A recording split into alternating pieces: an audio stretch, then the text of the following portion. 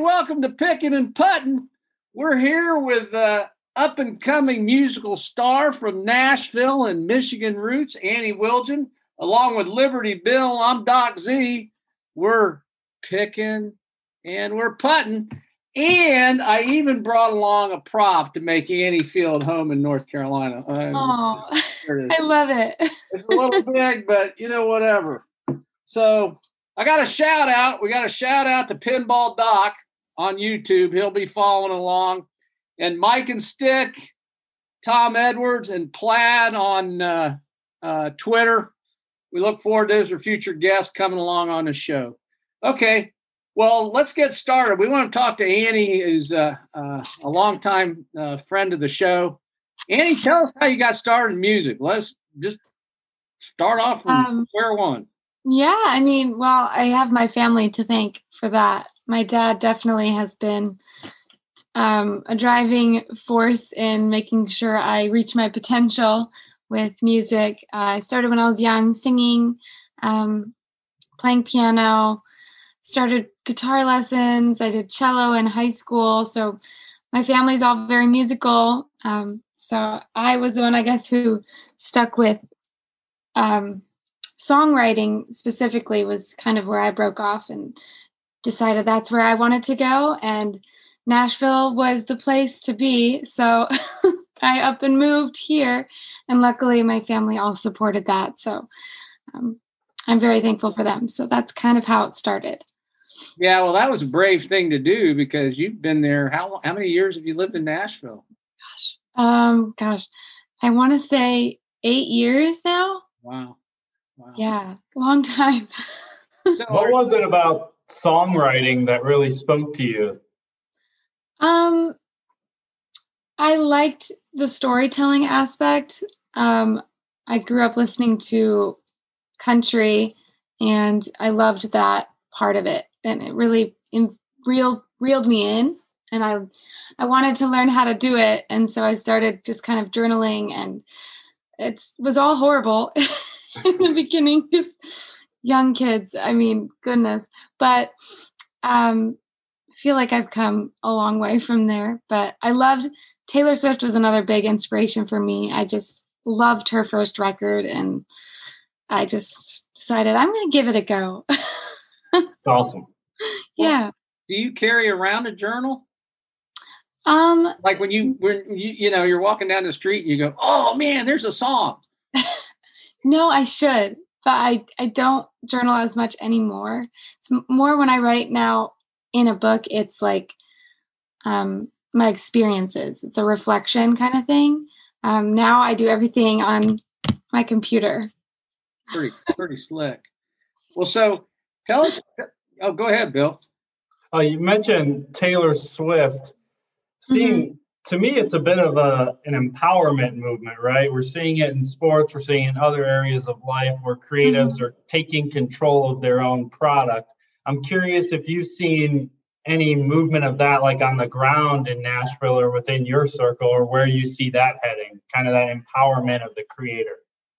Oh yeah, there's definitely been a lot of that happening here. I think with the way the music industry has changed throughout the years, especially with technology, there's less money.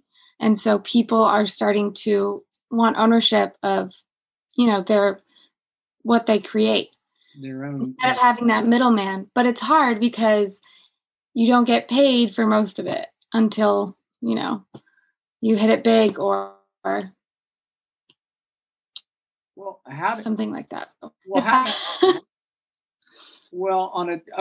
So what's a typical day for you in terms of your music? Because I always, I have a vision that when you're out there doing your thing, I'm 12 hours into REM sleep. So So, and I probably am. But yeah, that's funny. Well, we were talking this morning, and I am not a morning person, so it's very hard for me to wake up early. But my early is technically not that early. Usually, songwriting, like co-writes, would start at 11 a.m. So that's usually when my day starts. Right. And then, but I am very much a night owl, so I could stay up till 1 or 2 a.m. working on my computer or creating and be just fine. So it's kind of like throughout the day. Usually you'd start either at 11 and go till 2 or 3, and then that's mostly when people like to write. But then there's the evening writes as well, for people who work multiple jobs or can't do mornings or daytimes. And that's usually later in the day. So yeah. Is there a big upfront expense? I mean, you and I were talking about the equipment that's involved to just have around your house, to have your own studio and a bedroom or office. Oh yeah. Is that an ongoing expense? A lot of that's on the cloud, or like a mixing board, stuff I don't understand. Oh yeah. I mean, it's all individual. If you go about it the right way, you can kind of save money and buy used or get hand-me-downs from friends, or like I got my speakers from my dad. But a lot of it is, I mean, it's thousands of dollars. I had to buy a new computer, and that was, a huge expense. The MIDI keyboard, microphone, and then as you get better and you learn more, like I just started learning production last year, kind of with the 2020 craziness. I was like, I want to learn something new. So, and I didn't realize how much it was going to cost to like get everything I needed, even just for the basics. But as you learn and you grow, you want better equipment, and you want it to sound better, and usually you have to spend more. So it is like an ongoing expense. Have you found, this is just me talking, so living in Nashville, have you found some friends or some colleagues that you relate to between Memphis and New Orleans? Because they're different shticks, so to speak, jazz versus. Oh yeah. You mean like between genres and places kind of thing? Yeah. I mean, have you been to Memphis? I actually have never been to Memphis. Okay. Well, no, I think of Tennessee, and I think of, like you, great music and Dolly and everything else. But, I wonder, as part of the pandemic, with everyone staying at home, I'm sure part of the reason you moved to Nashville was for the community to get together with other musicians and network and all of that. Oh, yeah. So you mentioned picking up production as part of the pandemic. I wonder, how about your networking in Nashville? How has that vibe kind of continued on? So, well, if you go through waves, I think, and especially as I've gotten older, I don't want to go out as much. And with 2020, especially, it's like you get used to staying in and you don't, it's weird. But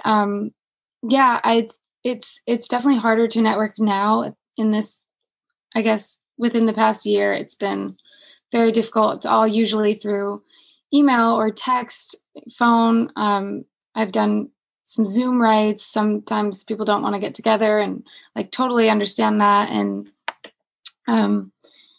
when I first moved, I was a lot more social. I'd go out all the time. I'd want to meet people. But it can be very lonely too if you don't make those like strong connections or really strong friendships. But luckily I've been here long enough that I have found that. So that keeps me going. So do you have a real close group of, because I've seen things you've done with the one young lady who's been published and have songs, and you've been on stage. Do you have a group of guys and gals that you enjoy working with more than others, or? Yeah, I mean, one thing I make sure to do though is always write with new people and continue expanding my circle. But I do have a circle of friends that I love very much and that we've collaborated, and I love their sound and what we create together. So yeah, it's definitely nice to have that group. And as certain people find successes, like it kind of grows, you grow with them. And that's like huge. That's usually how a lot of songwriters find their next step up, if that makes sense. Right. But yeah, one of my good friends, Kaylee Shore, signed a record deal last year, and amidst the craziness, that's cool. Yeah, so it was my second. I had a song on her record. It was my second label release. Awesome. So the first was with Brett Young, and then Kaylee's. And she opened up a lot of doors as far as like opportunities. Playing the Opry at the Ryman with her was huge, a bucket list dream of mine. And the Music City Midnight last year we opened for Keith Urban with her band. And I didn't realize that was kind of like my first. We went to LA, we started like a tour. I was singing backups for her, backup vocals. And that's kind of where I always knew I loved backup vocals, but like that's where I learned that I love to sing on stage backup vocals for someone. So that kind of inspired me in a different way. And then obviously with the momentum kind of dropping off, like that tour was canceled, which stinks, but then it opened up another door as far as production goes, and I can record background vocals from home for other people on their records. So it's just like, it's funny. I try to take the positives and everything, but it's funny how things work out, and you know, if you stick with it and you stay motivated, you can continue to make progress. So I was going to ask about venues. You named a few there. What are your favorite types of venues to perform in? And is there a venue that you don't like to perform in? Okay, let's see. I'm probably going to have an unpopular opinion with this one. But I love playing the listening room. I love how big it is. And the vibe is usually always very chill, super relaxed. And that's what I find I do best with. My least favorite would probably be the Bluebird. Because I know that's a huge venue and it's, prestigious and everything, but it's so small. It's so small, and I feel so cramped in there. And it's also so intimate and close knit. It's like high pressure. Right, a lot of pressure. So that's really the only reason I love the Bluebird. Don't get me wrong, but it's a different vibe for sure. Well, I would have thought the Grand Ole Opry would be really cool just to. Oh, that's like my top. Yeah. But that you don't get to play every day. Well, so. And what are the acoustics there really good? At the Grand Ole Opry? So there's two locations for the Opry. They have the Grand Ole Opry, and then they have the Ryman that they have the Opry show at. Ryman, yeah. So I sang at the Ryman. Okay. And I mean, it sounded amazing. It was literal heaven on stage. I can't explain it. It's very special. Yes, it was very, very special. So I wonder, are there other types of music that you listen to outside of country to draw inspiration from? Yes, actually. And this is where I've learned, it was a growing, a learning curve as well, because I love pop music. So I listen to a lot of mainstream pop, and I try to be diverse with my genres. So I listen to a little bit of everything here and there, but pop music is probably my favorite. Interesting. Yeah. So I've done a lot, especially with production. I've actually done more pop songs. And so I've kind of like leaned into that and explored that more. Well, pop is fun. Yeah. Yeah. Well, have you branched? I had two more questions I just thought of. One was, have you branched out with other instruments besides acoustic guitar, or you just, like I'm waiting for Annie on banjo. But the other one, and you know what? I always want to learn that one. Yeah, it just looks like I've always looked at that and said that's got to be hard as heck to learn how to play. Goodness.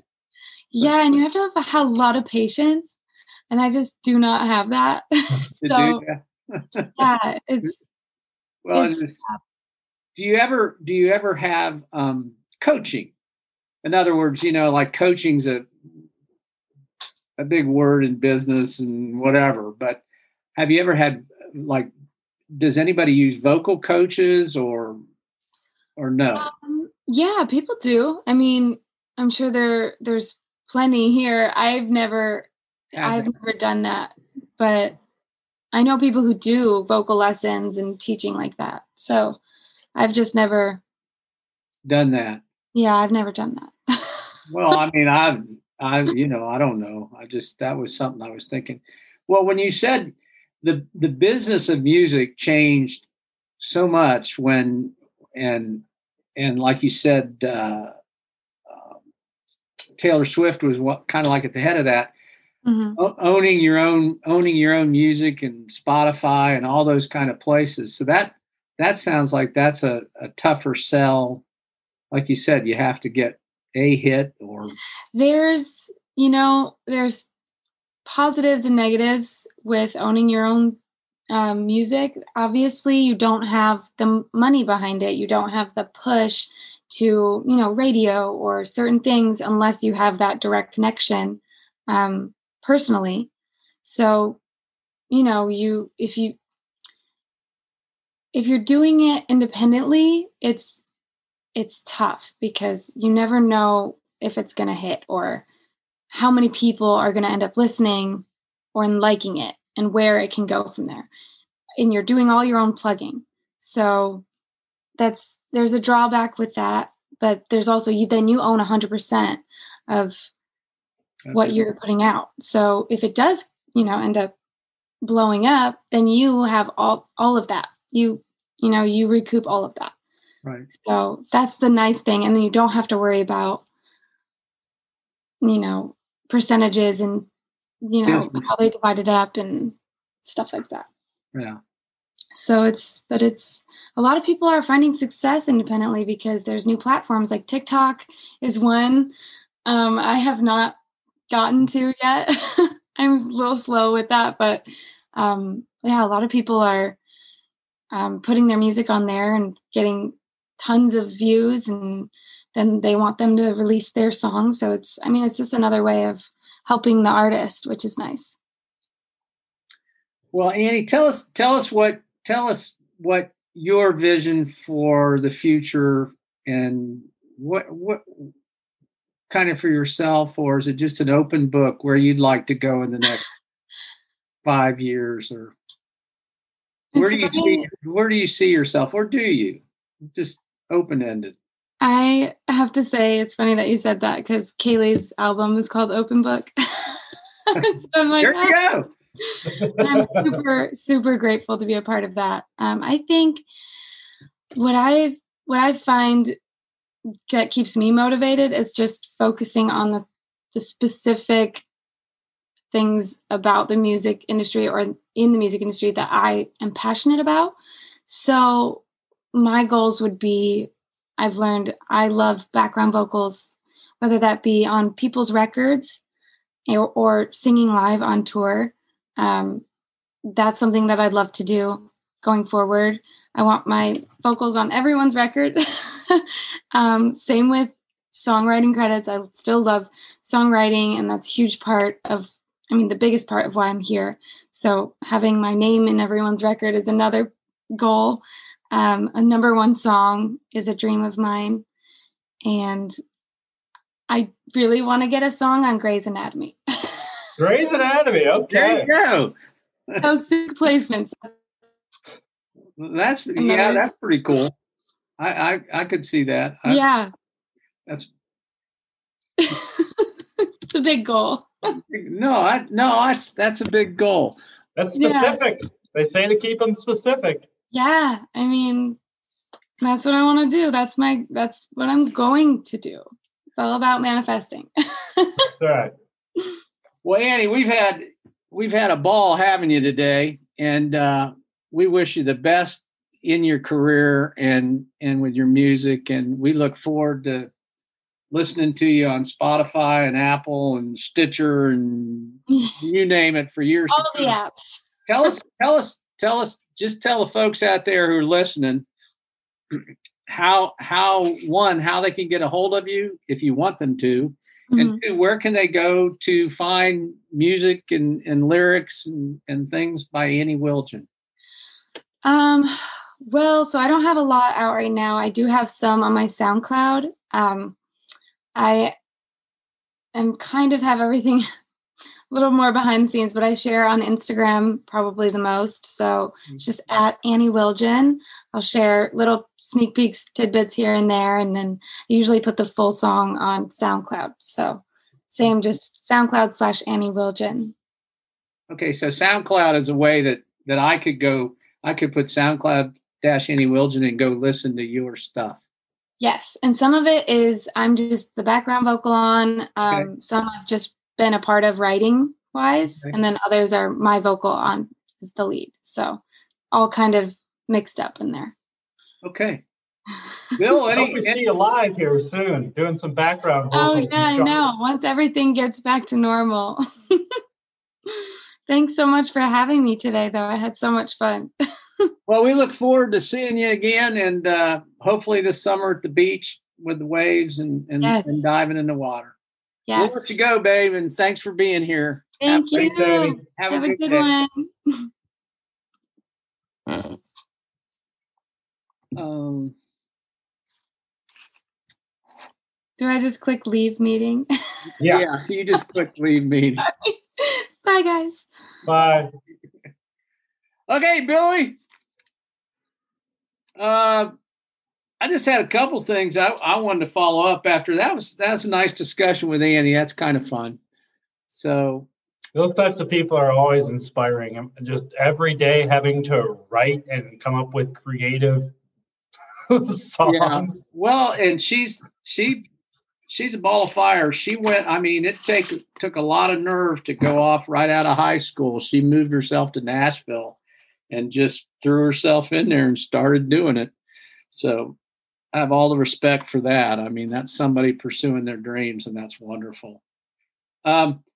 Just wanted to finish out this week with a couple discussions. You and I talked about, there were two big things in golf. I mean, Rule 16.4 and putting your fingers down there and moving your ball and stuff with Patrick Reed. That's kind of been hammered around this week a lot. And I guess to me, when you put it down, the letter of the law was followed and all that. I think, at the amateur level, we're so used to, hey, that's good. So, It's a little different. But I think you made a good point. And in fact, I watched this on Peacock yesterday on the golf feed, which by the time anybody hears this will be past point in Phoenix. But they have a whole show now on prop bets for golf. Yep. Well, once golf exposes themselves to that, then their officials, like you said, are going to have to be on the spot. In other words, it can't be, yes, it's a gentleman's game and all that, but if you're going to allow money into that and they're going to bet whether Patrick Reed gets up and down from this sand trap, then, I bet $10, then they've got to be more stringent about the enforcement of the rules. Yep. And the players are going to have to understand that. So that opens up a whole can of worms to the gentleman's game of golf and rule your own ball. Because if there's ever an issue, then that bet, if there's an issue like there was the other day, I mean, you could argue that anybody bet on Rory should be eliminated because they both did the same rule. I mean, and I'm not throwing stones. I'm just saying, if the official in football says it's no good, even though it went through the goalpost, it's no good. Yep. And the bet counts. Yep. So I see that as an issue. I'm not going to go back and berate Captain America any more than he's already had it this week. But no, but the tour itself needs to think these things through before they secure multi-million-dollar partnerships with all these gambling companies, and they're promoting it like crazy. Oh, yeah. And they just haven't thought it through to the point where, to your PointsBet USA, who's conducting that alternative broadcast at the Phoenix Open, had to refund some bets last week related to Patrick Reed. Because people are betting on head-to-head matchups where, okay, Patrick Reed won by like 4 strokes, but what if someone bet a head-to-head matchup on Saturday and 1 or 2 strokes was the difference? Yeah, I agree. I think they'll find very quickly that they're going to have to tighten their belt suspenders, whatever the heck. All the above. Yeah, all the above. The other thing you brought up was the USGA and the RNA making saying they'd had a year study and the equipment and the distance the ball travels, and good golly, if you go back to the equipment, Jack Nicklaus and Mike Suchak and Tom Weiskopf were hitting it 300 plus with the equipment. God, they'd be hitting it like 400 now. I mean, I honestly believe it goes back. They talked about the ball a long time ago. And Jack Nicklaus designed a course in the Caymans where they didn't have any land. So the ball you used, I played there one time, the ball you used was basically kind of like a wiffle ball. So the hole would be 120 yards long, but you could only hit your driver like 30 yards. The harder you hit it, the less far it went. Well, you don't need to do that. But I do think that I've said for a couple of years now that the Masters would go to a Masters golf ball because they can't make that place any longer. Yep. And so somehow they have to put a governor on it. And, a few months ago, Clay and I had spoken to, Clay Smith had spoken to the past president of the PGA of America who lived in Myrtle Beach. And he said, I see that they're going to have a bifurcation of the rules. Yep. So there'll be rules for the pros, rules for you and me. Yep. And I don't know how I feel about all that. You talked and you let me know what you thought. You talked about Rory and Webb and Bryson's opinions on this. What did you think? Well, I think at the end of the day, those guys are just being shills for their massive corporate brand sponsors, the equipment companies that love to say, hey, you want to hit the ball like Rory? Here's the newest driver. Go out and get it. It's $500 at your store. So those guys are just saying what the equipment manufacturers that sponsor them want them to say. And I understand why folks like you, both the guys I work with on the Golf Shop radio show, hardcore golfers that are pretty good at the game, that achieved a level of success playing at college, whatever, want to see the consistency. They want that dream of, anybody can qualify for the U.S. Open and win, and it's all the same rules. But if you look at every other sport, it's different.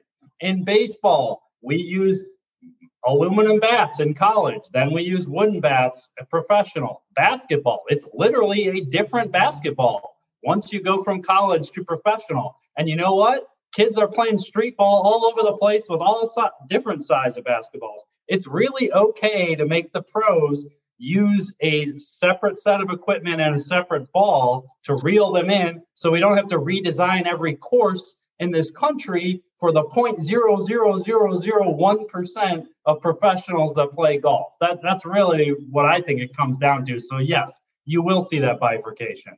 Well, I'll tell you an interesting aside of that.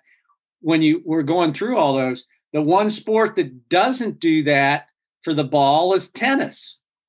It can say Spalding, Wilson, Rick Zollinger. It doesn't matter, but the balls have to conform. Yeah. They don't have a problem. They don't have a problem with it.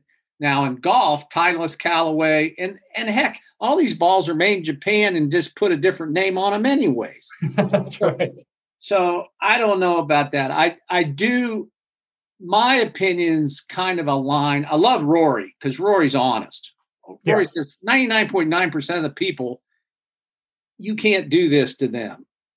But he says, we're the elite. And I understand that, but my dad isn't, So the one that I agree with the most on that, and then we can kind of let that go to rest, I guess. But it was Webb, because I've been saying for 4 or 5 years.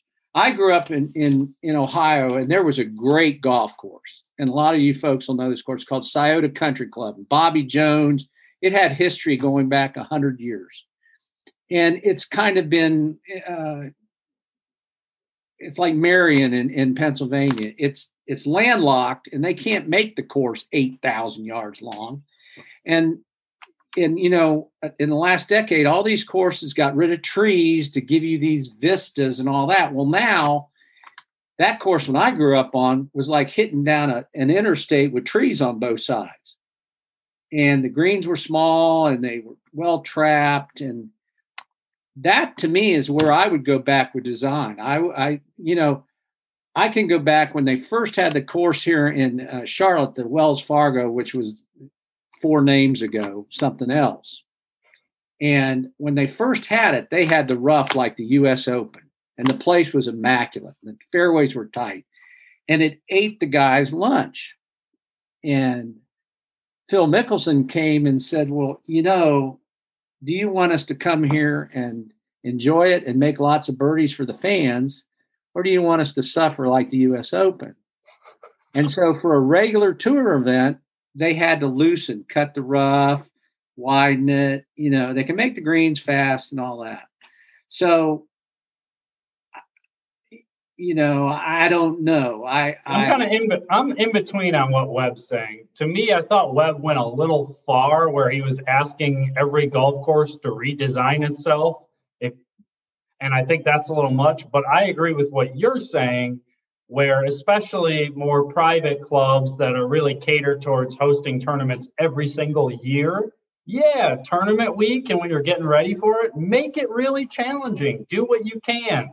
Right. But I wouldn't say go crazy and put a bunch of trees on every course in America. That's going to cost a ton of money. And amateurs, and the younger amateurs especially, want to get out within 3.5 hours. I mean, ideally.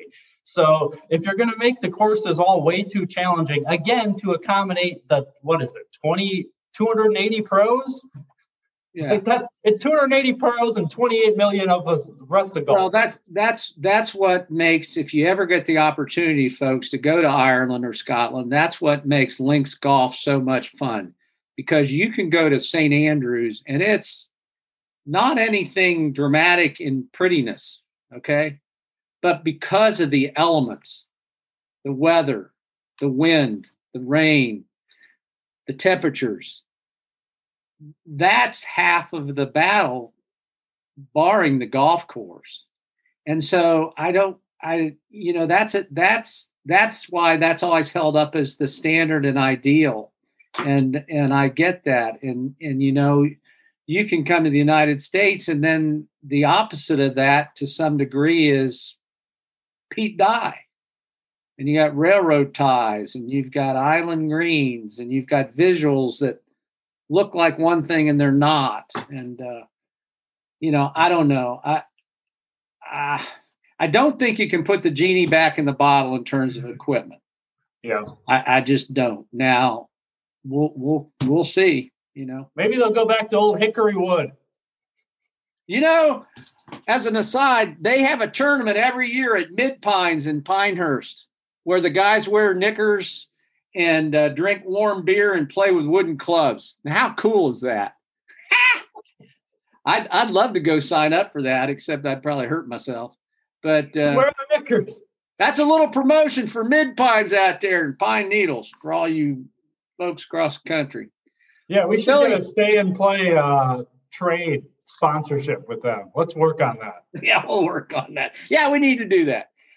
Well, Bill, I'm glad to have you. It was fun to have Annie Wildgen here. And as you folks out there heard about Cloud/Annie Wildgen, Bill appears weekly on the Golf Shop Show, which you can hear on tune in on radios across the country and across the world. I got a quote for the day, and this is pertinent to the world we live in right now. It's, you must be the change you must be the change you wish to see in the world. So, meaning you got to be your own element for changing. It starts with That's a good. I like that. That's a good like one. that. You must be the change you see in the world. That's good stuff. Well, we'll look forward to seeing you next week. And remember, we're on all the platforms. Get us on all the listening platforms: Spotify, Apple, Stitcher, Amazon. Look for us on YouTube for our video. Subscribe, push the bell. And we'll look forward to seeing you next week as we continue into 2021 with Picking and Putting. So for Dr. Z and Liberty Bill Edwards, bye-bye.